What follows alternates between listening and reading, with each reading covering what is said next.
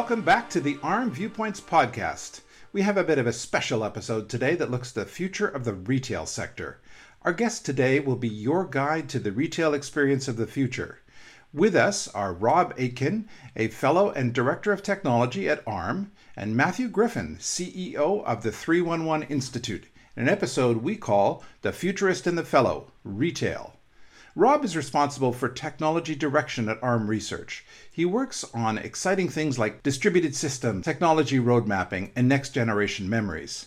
Matthew, meanwhile, is the founder and CEO of the World Futures Forum and the 311 Institute, a global futures and deep futures consultancy working between the dates of 2020 to 2070, and is an award-winning futurist and the author of Codex of the Future series. Matthew's work involves being able to identify, track, and explain the impacts of hundreds of revolutionary emerging technologies on global culture, industry, and society.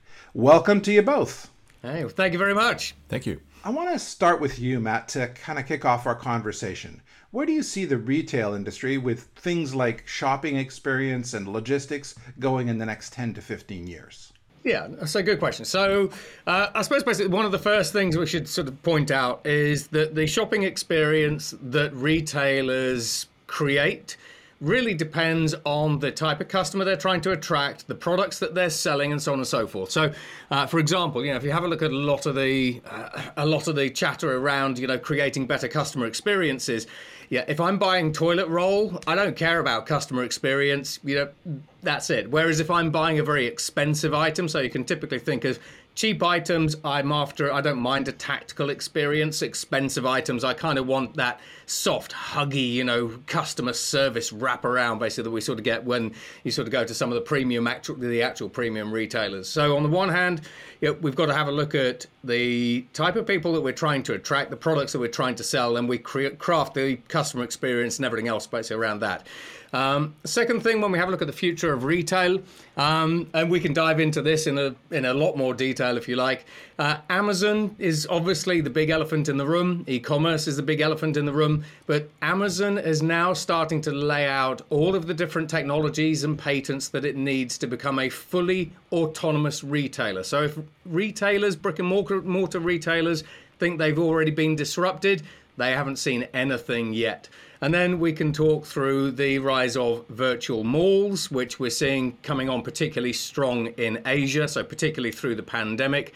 There's loads going on. This is just kind of the snowflake on the tip of the iceberg, so to speak.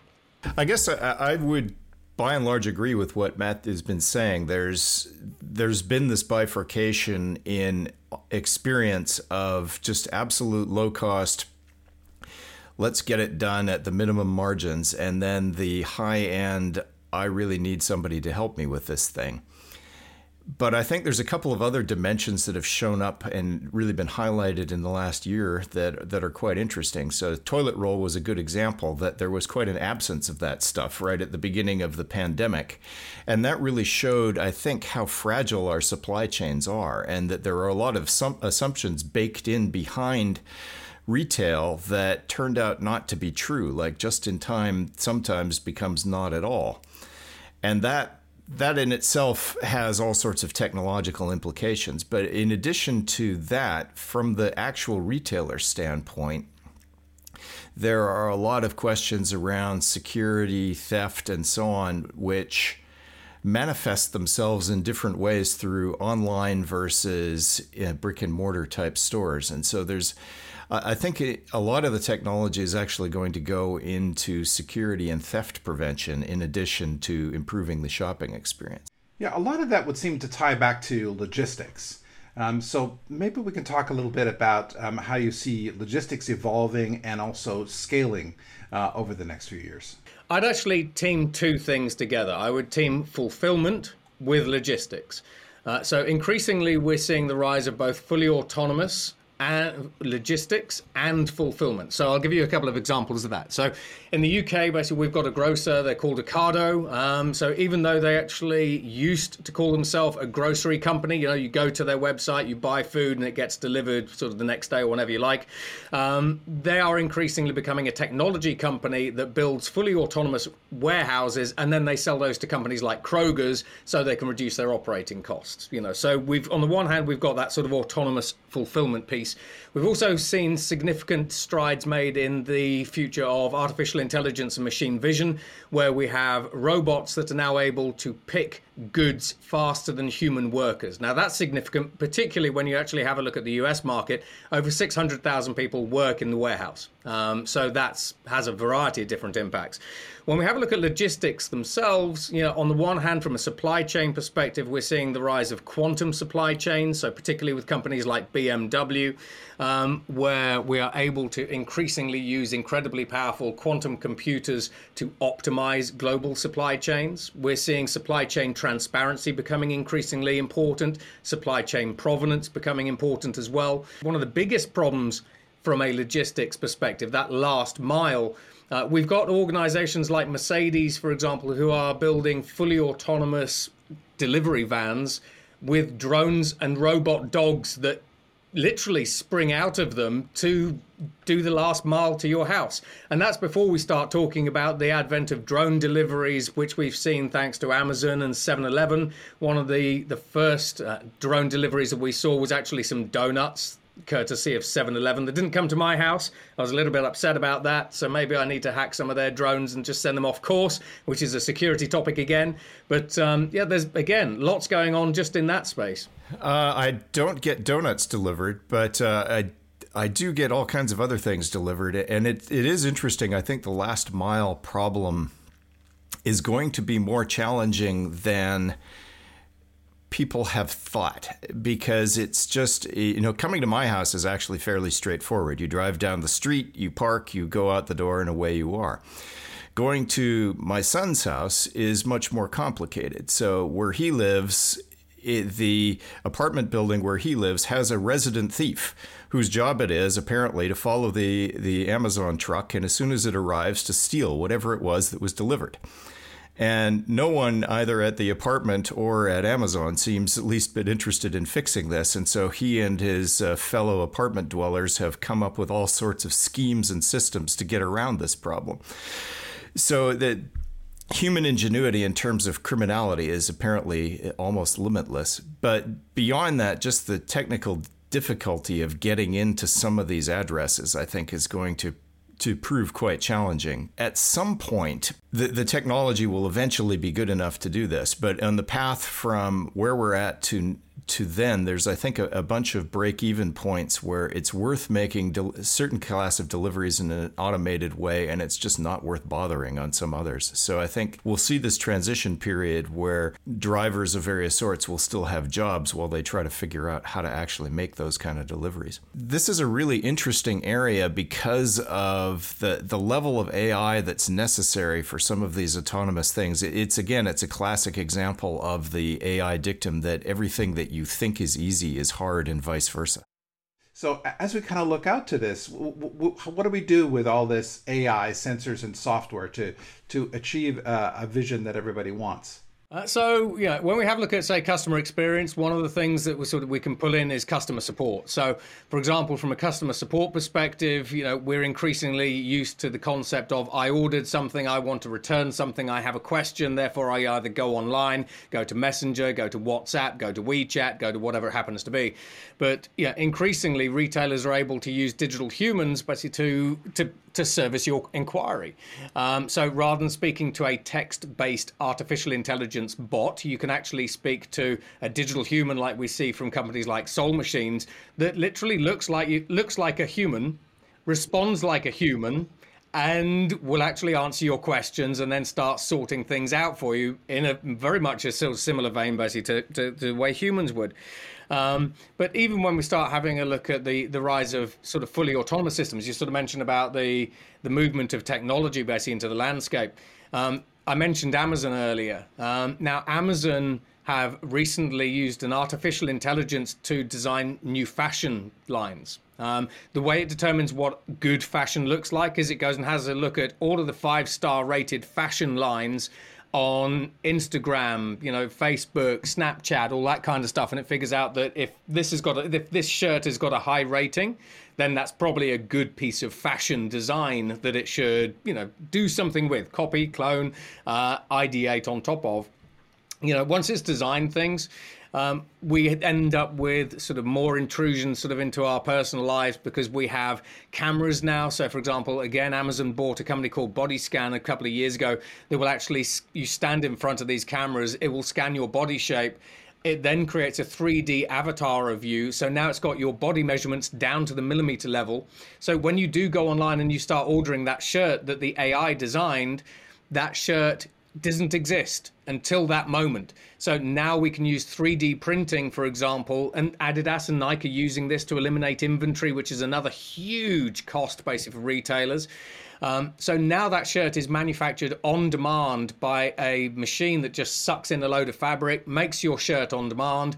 It's then fulfilled autonomously. It's then shipped autonomously, and I get it. But that shirt's a perfect fit because that system has my body measurements. All of this kind of points to an interesting evolution, particularly around the brick and mortar history of retail. Now, you were talking, Rob, about being an expert in things that you didn't expect to be an expert in. I never thought that I would have to worry about what does the phrase unexpected item in bagging area actually mean, and why should I care? But if I'm trying to get out of the store and that is preventing me from doing so, I care. So those kinds of things I think are definitely impacting the retail experience with technology. I'm wondering how you see that changing further on the brick and mortar end. The automated supply chains present all sorts of opportunities for counterfeiting as well. And so provenance, as Matt was mentioning earlier, is really important. And I think we've been doing a bunch of work into how you can actually, for chips, get them so that they're able to identify that this is in fact the thing, this chip that you have is the one that you think you have, and it has been registered with some authority someplace that vouches for its correctness. And things like that, I think there are various technologies available that will allow for that to expand to things beyond chips. So, for example, the little Wi-Fi tag or the RF tags that you use to identify merchandise, you can start putting things like that into the labels, and those can start identifying that this is in fact what you want. I mean, shoes is a classic example. I ordered a replica. So I had a pair of shoes and I liked this pair of shoes. So I went online and ordered another version. I want another one of this shoe. Please send it to me. And the thing that arrived looked like the shoe that I had before, but was actually a counterfeit, which I could tell because every time I walked, it went squeak, squeak, squeak on the floor. It was fascinating. If you looked at the online reviews, the reviews were like, yeah, it turns out that this is actually a counterfeit because it goes squeak, squeak, squeak when you walk on the floor. And so apparently other people had the same experience. And some of what Matt is talking about, if you can get the production closer to the person so it's made on demand and we know who's making it and who shipped it and so on, this kind of automation and guaranteeing that what you get is actually what you thought you get and that no one's intercepting it, there's a lot of opportunities there for establishing trust in these supply chains that in many cases can be automated with suitable tracking technology, which then leads into its own question of, okay, who is doing this tracking and what are they doing with all that information that they now have? But that's yet another discussion. But there's definitely a need in a autonomous system to keep track of a variety of low-scale and high-scale fraudulent efforts to corrupt it. Well, Rob raises lots of very good points. One of the things I'd sort of put in here is, I ordered a pair of replacement jeans. They pick out jeans, put those into a fulfillment box, but that fulfillment box reads that RFID tag and it says this is authentic. We've got loads of different ways to prove the authenticity of goods: nanomaterials, nanotechnology, nanosensors, nano antennae. I've got a big list. Now, If, for example, the system knew I ordered some jeans and it then picked up some counterfeit jeans that didn't have that technology actually built into it, then there should be an alarm that sounds going, hang on, these can't be jeans because there's no RFID tag, or the RFID tag or the crypto anchor. For example, IBM have got one of those. The crypto anchor basically is wrong. Therefore, these might be counterfeit. Let's go and send those off to go and be investigated. And meanwhile, let's go and pick these from another part of the warehouse or whatever it happens to be. We can do this. It's kind of like Amazon Go, where you can walk into an Amazon Go grocery store, scan in. You don't have to pay on the way out because the store has scanned everything. It's scanned all the products. It's scanned what you've picked up and put in your basket. It's calculated the prices. Why can't we put those kinds of technologies into modern fulfillment warehouses? The technology is there. It's straightforward. The cost of putting these little nano antennae into products is like 1/1,000,000th of a cent. It's incredibly small. And yet that would help alleviate. You're never going to get rid of fraud, but that would help eliminate quite a lot of fraud, counterfeiting, and everything else. And just on the fraud numbers, the serious organized crime industry is growing at about 19% per year, because it's something I track. It's now valued at $6 trillion. It's the fastest growing industry of every industry. And that's before we talk ransomware and all those other things that they're making money out of. But counterfeiting is a huge industry in itself, and there are solutions. Yeah, and it seems that there is a piece around ensuring trusted and secure experiences in retail, as you were just discussing with fraud. And maybe, Rob, you can start us off on that. There's one of the issues that you brought up is the individual tracking of objects, and building an object that can be individually tracked depending on the technology is not that hard. There's these physically unclonable functions, for example, that you can build. There's various non-volatile memories that exist and can be made to exist. I think the biggest challenge is actually building the logistics behind that. So building the attestation service that's able to identify that you have, in fact, this number that's associated with this particular tag is, in fact, a legitimate number for your pair of jeans, and is then where is that tracked? Is that tracked by the jean manufacturer, by the retailer, or by somebody else? And depending on what answer you provide to that question, then that brings up a series of costs and complexities associated with keeping track of that database. So I think the cost is mainly in the service part of it rather than in the actual tag itself, which, as you say, can be pretty cheap. Well, I mean, and you're right, if you have a look at how you can actually track and tag these. So on the one hand, basically, we can use sensors that are actually within a warehouse, but, the vendors and the distribution partners agree who does what, so that's a sort of a demarcation of roles, if you will. But just sort of giving you an example, Rice University last year developed a 3D printable graphene tag that you could eat. So all it is, it just looks like a very tiny black straight line. And this can be printed on things like strawberries. So this doesn't just apply to jeans. In this particular case, you can 3D print a tag that will transmit a signal and an authenticator to a local machine saying this strawberry is authentic. And then it also tells you everything about that strawberry that you want because it's linked to blockchain provenance and that kind of stuff. But you're right, when you have a look at the implementation basically of the systems to support these types of technologies, that's where it comes down to an ICT business case.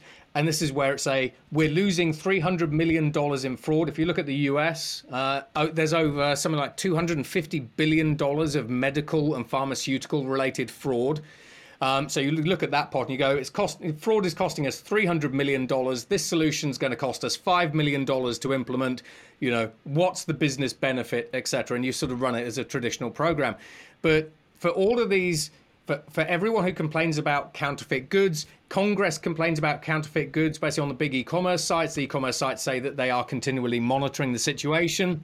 There's one giant that's spending billions of dollars trying to identify counterfeit goods. These projects, or these types of ICT projects, are not going to cost billions of dollars to implement, and they're going to get rid of some of the headache, maybe not all of it, but nevertheless, we can still move the dial. But instead, as consumers, we are still going on to a lot of these different sites, crossing our fingers, going, I hope this isn't a counterfeit thing. And believe me, I've ordered loads of counterfeit things. Mainly my kids have, really, to be honest. Not me, obviously. We've had loads of counterfeit things coming through because the fraudsters are very sophisticated in the way that they wrap everything up and they package the reviews and the way that they scam the system. But this stuff gets rid of that. Yeah, and I think you've given a great overview of the kinds of things that we're going to need to do to make things more trusted and secure. Maybe we can kind of pull the lens back a little bit more and kind of look more broadly at, if you look out over the next 10 to 15 years, what one thing excites you most about the future world of retail and why? We've touched on this briefly, but one of the things that has popped up in e-commerce so far is that there's now access to a huge range of things that we didn't have access to before. It used to be that if I wanted, say, a particular record album or whatever, I had to figure out which obscure store and which obscure town that I was visiting had a chance of stocking this thing and then make a special trip to go there. And it was all very exciting, but now I can just, any band that's ever recorded any song anywhere, I can just go click and there, now I have it. So I think extrapolating that forward into a world where you can get anything, but you can also get a customized version of anything so that I don't have to worry about whether or not this shirt will fit. That kind of future to me is really exciting. And I think that the opportunities for uniquely tailored products that match, our tastes perfectly is to me the most exciting thing going forward. So I suppose, as an avid shopper, I'm one of those guys basically that gets dragged around shopping centres, frankly, along with my kids. So I suppose my wants basically would be, I would love to be able to order something online and get what I actually expect. So, for example, shirts that fit, furniture basically that isn't half the size of what it looks like in the photo. That's a fun one. Try sending a sideboard back. We've done that during lockdown. That was insane. But then sort of on a sort of more pragmatic point, the ability to use, for example, on-demand manufacturing technologies to personalize and tailor goods in the way that I like. That's exciting to me. And that's, again, where we start pulling in things like, hyper-personalization, advanced manufacturing, and all kinds of other things. And from a customer experience perspective, surprise me by being good. We talk about retail being sort of an experience. But I guess, if we sort of ask the audience, how many of them have a good experience with retail? Most of them will probably go, it's not bad, it's not good, it's a bit meh, it's a bit in the middle. Is that really the experience that the vast majority of retailers are going for? Because that's actually what most of them are delivering at the minute. So I would just like, as I say, I would like to be able to order stuff and get what I actually expect. And then if it can be personalized and everything else, basically that's just a sort of cherry on the top. Well, I'm sold, which is really what you want from a retail experience. Thanks to you both, Matt and Rob, and thanks to everyone who joined us to listen into our podcast today. We look forward to bringing you more conversation in the next episode of Arm Viewpoints. Thanks again for listening today.